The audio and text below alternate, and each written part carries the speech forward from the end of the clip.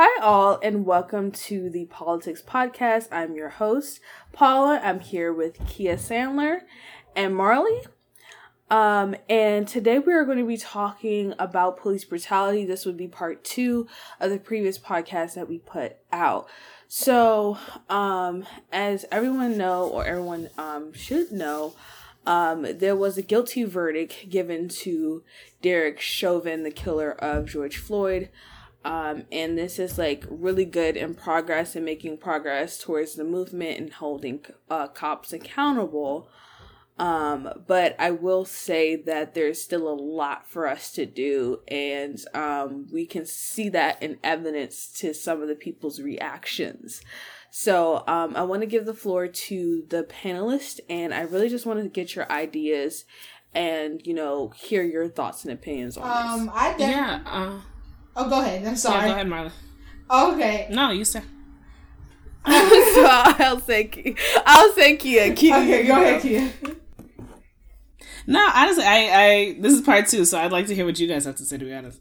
Okay. So first of all, I have a few thoughts and opinions on this because, I'm opinionated. But the first thing is that I just hated how Nancy Pelosi was really thanking George Floyd for being a sacrifice as if he planned to die that day, or a black person needs to be, there needs to be worldwide protests to get justice for a black man being, that was just such a misplaced comment, and you can tell that Chuck Schumer, Nancy Pelosi, or any of these Democrats really don't care, and it's time to get them out, to be quite honest.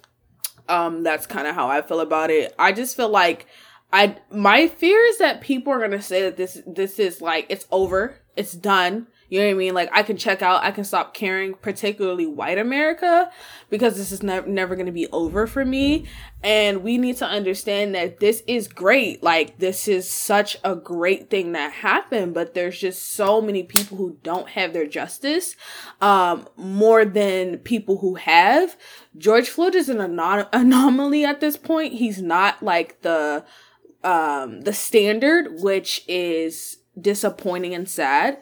And I don't know, I'm just really really frustrated. I feel like we need legislation. We need police reform. You know what I mean? And, there are people who said that you can't, and there are some people who said that you can't reform a system that's intentionally made to harm black and brown people, which I would agree. But it's more than just, Derek Chauvin being given, found guilty on all 3 of his charges. It's police reform. It's more than, it's more than that. And we need to take steps towards that. And it's definitely not over. It's very far from over. And we need to keep pushing because, as I'm concerned, it's not done. It's a victory. We've won one of the battles, but it's not all of them, if that makes sense. Marley, what are your thoughts? I definitely agree with what you said. I think the problem that lies here is that there are no preventative measures being taken. You know what I mean? It's just measures that address the problem at face value, but don't really get into the nitty gritty, And so I feel like that's where we need to start. For example, police reform, address the problem. If we clearly have a problem with police killing unarmed black people as a whole, shouldn't you address the people doing the killings rather than the you know what I'm saying? The system in place is clearly flawed in a sense that A, they're getting away with this and they feel like they can do this and they should do this, and B, it's just nothing in place to reprimand them for doing this. This was just one trial out of many that need to A, be put on, and B, need to be addressed in general. There's so many cases Breonna Taylor still has no justice. There's many cases just like that. The other day there was another one with that girl. So literally the day of Derek Chauvin getting a guilty charge, there was a young black girl who I believe was 15 years old. Yeah, that's and exactly what I'm talking about. She was shot and killed by the police, shot 4 times, and she was the one who called the police for help. So I just, you know what I mean? Like, I just feel like there's such a greater system at large. And part of me, like I always say, because I'm psychic. I always tell people I'm psychic. I told my mom, I was like, first of all, he's going to get a guilty charge. He is. Because they're going to basically, like, they need to make a, there's just no way that they were not going to give him a guilty charge. I mean, like, honestly, there was a moment there where I was like, I don't know. But the fact that there was, like, any, like, sense of doubt, you know what I mean, that the justice system wasn't going to give George Floyd justice just shows my faith in the justice system. It just shows how little we've come and how far we need to go. You know what I mean? Like, it's just such... It's so unfortunate. That's a perfect way of saying that. It's so unfortunate.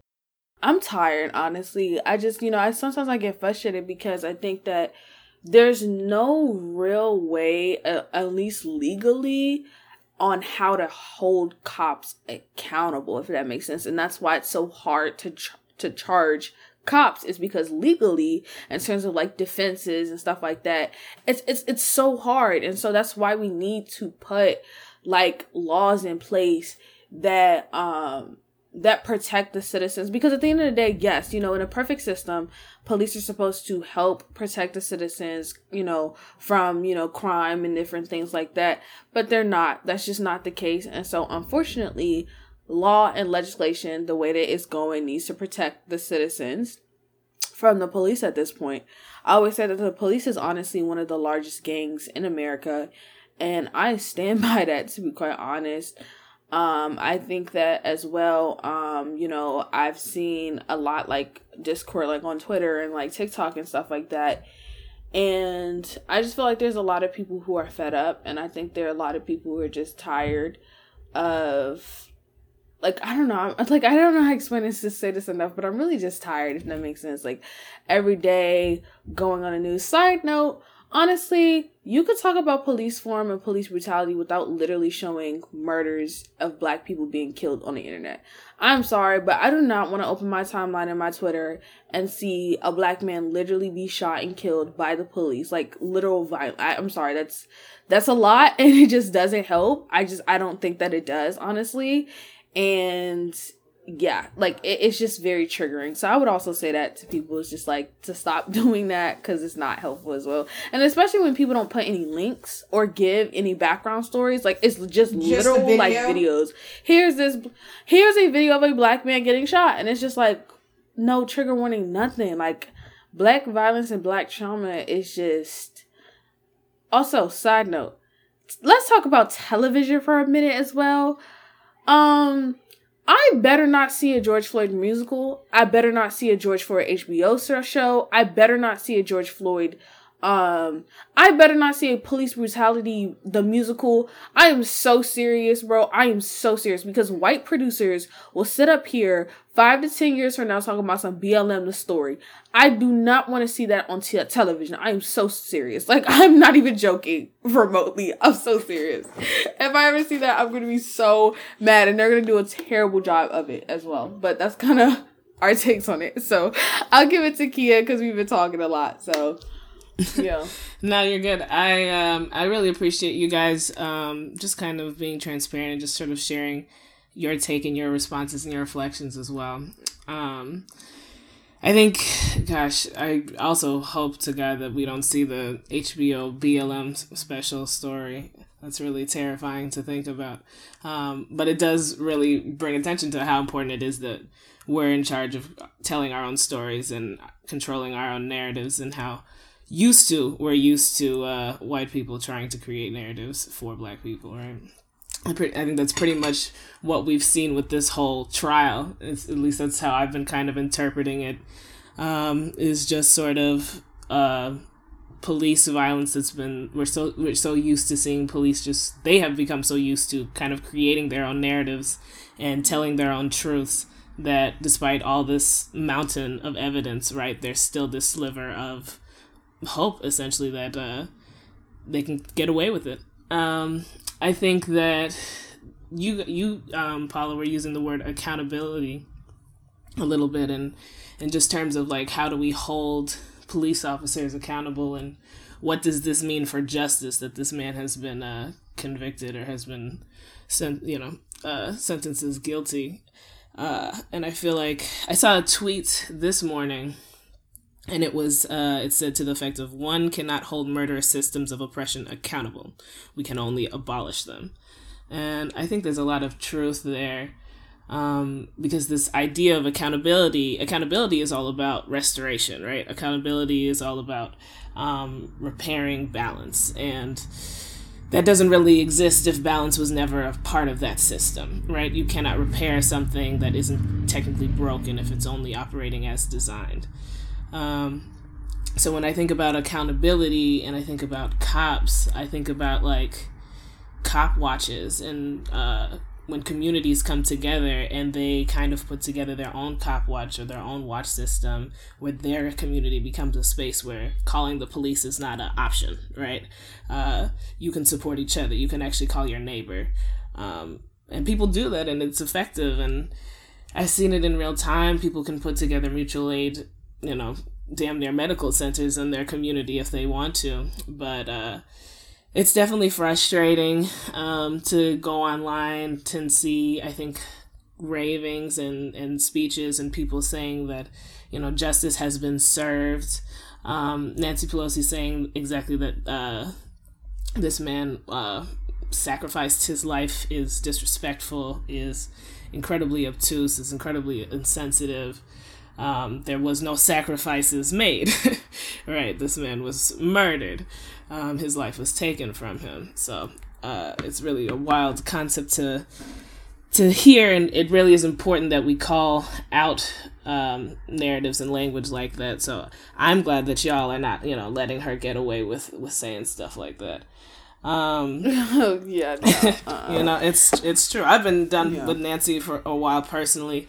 I think when they were doing that dashiki kneel last year, man. I don't really know what that was. That was my favorite thing in the whole world, because, as someone was African ancestry, my parents being from Cameroon. See, I feel like there should have been a black intern or something like that. They ran that by and been like, hey, so we were thinking, and they would have shut that down, because that was ridiculous. That was totally ridiculous. It's so funny because sometimes you gotta laugh in order not to get upset. Otherwise you cry. You know what I mean? Because reality. These are people who are writing the laws of these countries and are supposed to be, quote unquote, protecting black people and protecting the black community. And, I said this, I remember having a conversation with somebody. I said, black people went out in the polls in droves. I think that we had the highest voter turnout in a very long time. And because Biden was making all of these promises to the black community, and you had people like Stacey Abrams and all this on the ground grassroots voter, go out and vote, getting people registered and all that stuff. And for them to turn around, and this is, I've always said personally that I've lost faith in the Democratic Party. Honestly, personally, I just think it's all talk, to be quite honest with you. But I feel like they're going to lose the black community because 2016, I felt like they already did. But now I feel like they're going to lose it forever, because they really do take us for granted, because they really just saying stuff to talk, and it's just really annoying. I'm really ready for them to get out, honestly, so we can put better people in, because I just don't think that they have our best interest at the end of the day. I think it's really just all talk, and they could really care less. And Nancy Pelosi is definitely an example of that. That's just my thoughts and opinion on it. I agree. Yeah, I think a lot of young people taking office is going to be just exactly that. It's going to be essential to seeing some of that change coming to par. I'd love to see one of y'all in office, to be honest. Marley, you were talking about we need policing to be a little bit more preventative. I think that makes all the logical sense in the world, and how we approach policing a lot as something retroactive, and we call the police after something bad has happened, or we say that we're worried about people in this neighborhood and we solve the problem by sending more police to just post up in that neighborhood, and we have these outcomes where we just get more violence, right? More targeted violence. And a lot of that could be prevented if we address the reasons why we're sending cops to certain neighborhoods in the first place. Oh, exactly. There's a population of homelessness over here. Maybe we need a center. Oh, maybe this group of people, there's a lot of violence. Maybe there's something going on over here. Maybe there's kids who aren't safe, or kids who don't have anywhere to go once they get out of school. Maybe we should build a youth center. You know what I mean? Right. There's so many ways that you can address the problems that we fix with police, preventatively and non-violently, that you guys seem already woke to. So y'all need to be taking office. We don't need to be listening to these people. No, seriously. And you know what's really funny is that, like, I've always wondered why why police brutality is seen as a left thing. It's seen as a political thing, because people, like conservatives like Ben Shapiro, Tucker Carlson, will be like, well, the left when it comes to police brutality. And I'm like, this is a human rights issue, at least in my understanding of human rights, because you have people who are unjustly dying at the hands of the police, at the hands of an unjust system. And this isn't just like some sort of political issue. This is a human rights issue. This isn't a black issue. This is everyone issue. You know what I mean? Like, because this is a human right issue. And I don't understand why people are painting it as it is. I think that, you know, in today's society, we really lack empathy, because the fact that you can see a man literally calling out for his mother, you know, saying that I can't breathe, seeing a police officer literally put his neck on a man, whether he's black, purple, blue, and you're telling me you're making all these excuses, digging into his history, saying that he was a terrible person, saying that, you know. Yeah, I want to talk about that. I don't get it. How it seems like when there's like unjust killings at the hands of police officers, people love to look at people's criminal history, or like incriminate them as a person, and somehow justify that as why they were murdered or why they were killed. And I just don't understand the logic in the comparison, and how, like, we're making that plausible. You know what I mean? Like, that's just, like, no matter, let's say George Floyd was the biggest criminal on earth, does that mean he needs to die? And first of all, a lot of that stuff is alleged. Like, it's not necessarily true. And I don't think that warrants death. I feel like that's a big extreme right there. Right. Because at the end of the day, whether he was a terrible person or not, at the end of the day, in that situation, he did not deserve that. He did not deserve a police officer putting his knee on his neck. The thing is, we pride ourselves on a country that is, as innocent until proven guilty. You know, we fight for justice. This is the land of liberty, justice for all, and all this stuff, right? But you guys are the judge, the executioner, and the jury, and you didn't give George Floyd due process. You didn't give him his innocent until proven guilty. Like, it was just, he's guilty because of X, Y, and Z, different things, and that's just not fair.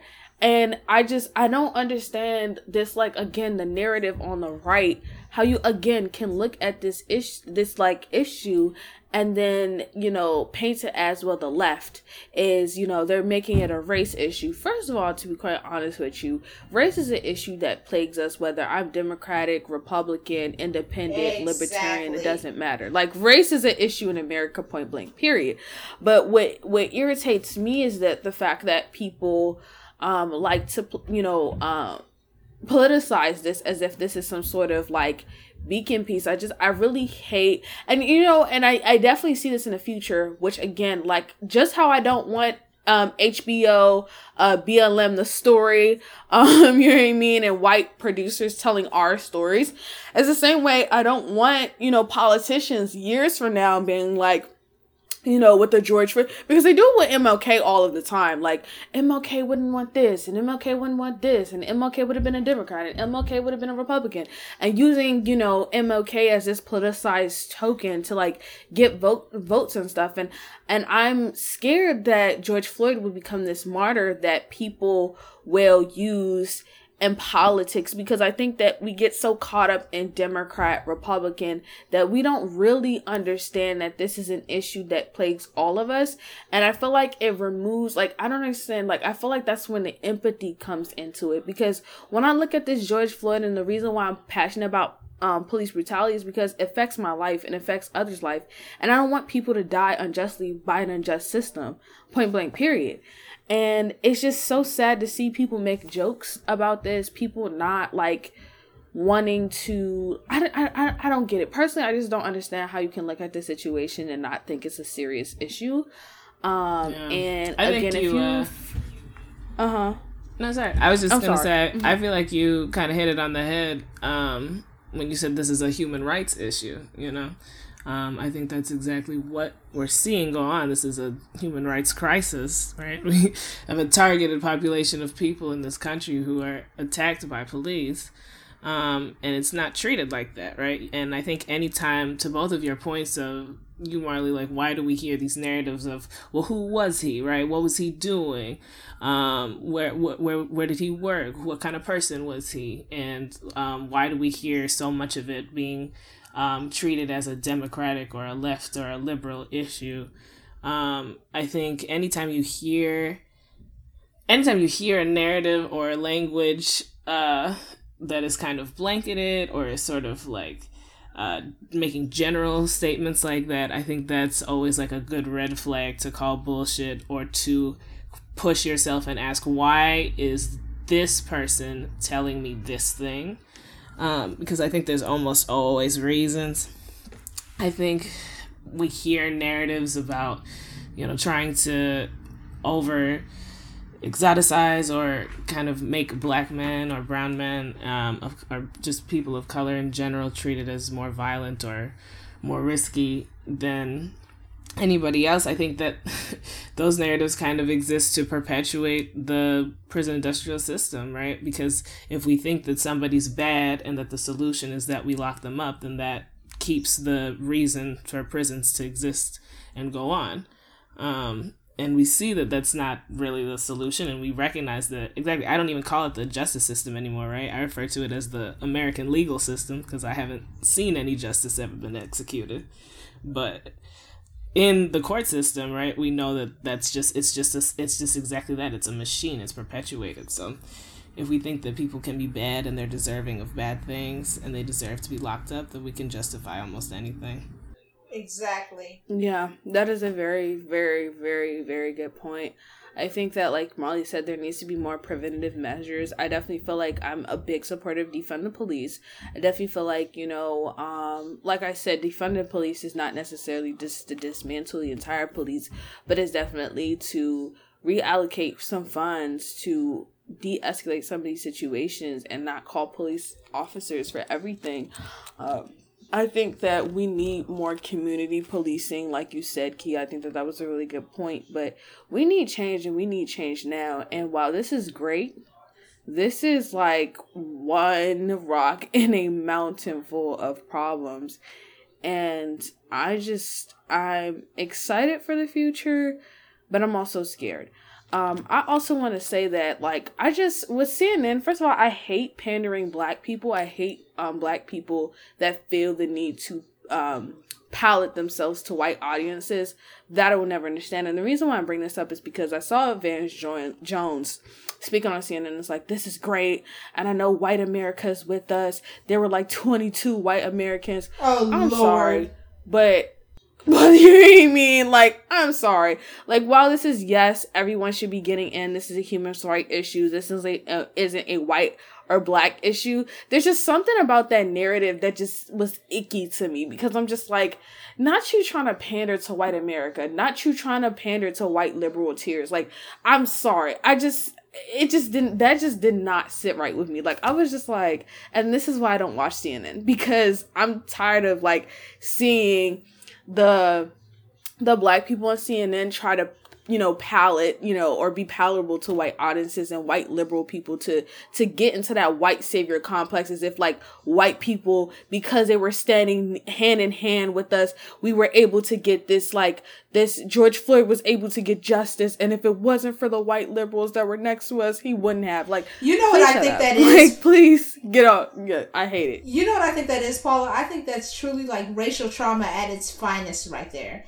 Like, feeling the need to be palatable to white people, to be able to get along or be successful, or able to just, like, I don't know, holding up a conversation, as simple as that. I feel like that's so much like racial trauma that sits within that, because you feel the need to be palatable as if you weren't palatable before. You know what I mean? I don't know if that made exact sense. Yeah, but no, I understand that. I understand, because, like, honestly, again, there's a lot of pandering to white liberals that I've seen, like, with this whole George Floyd situation.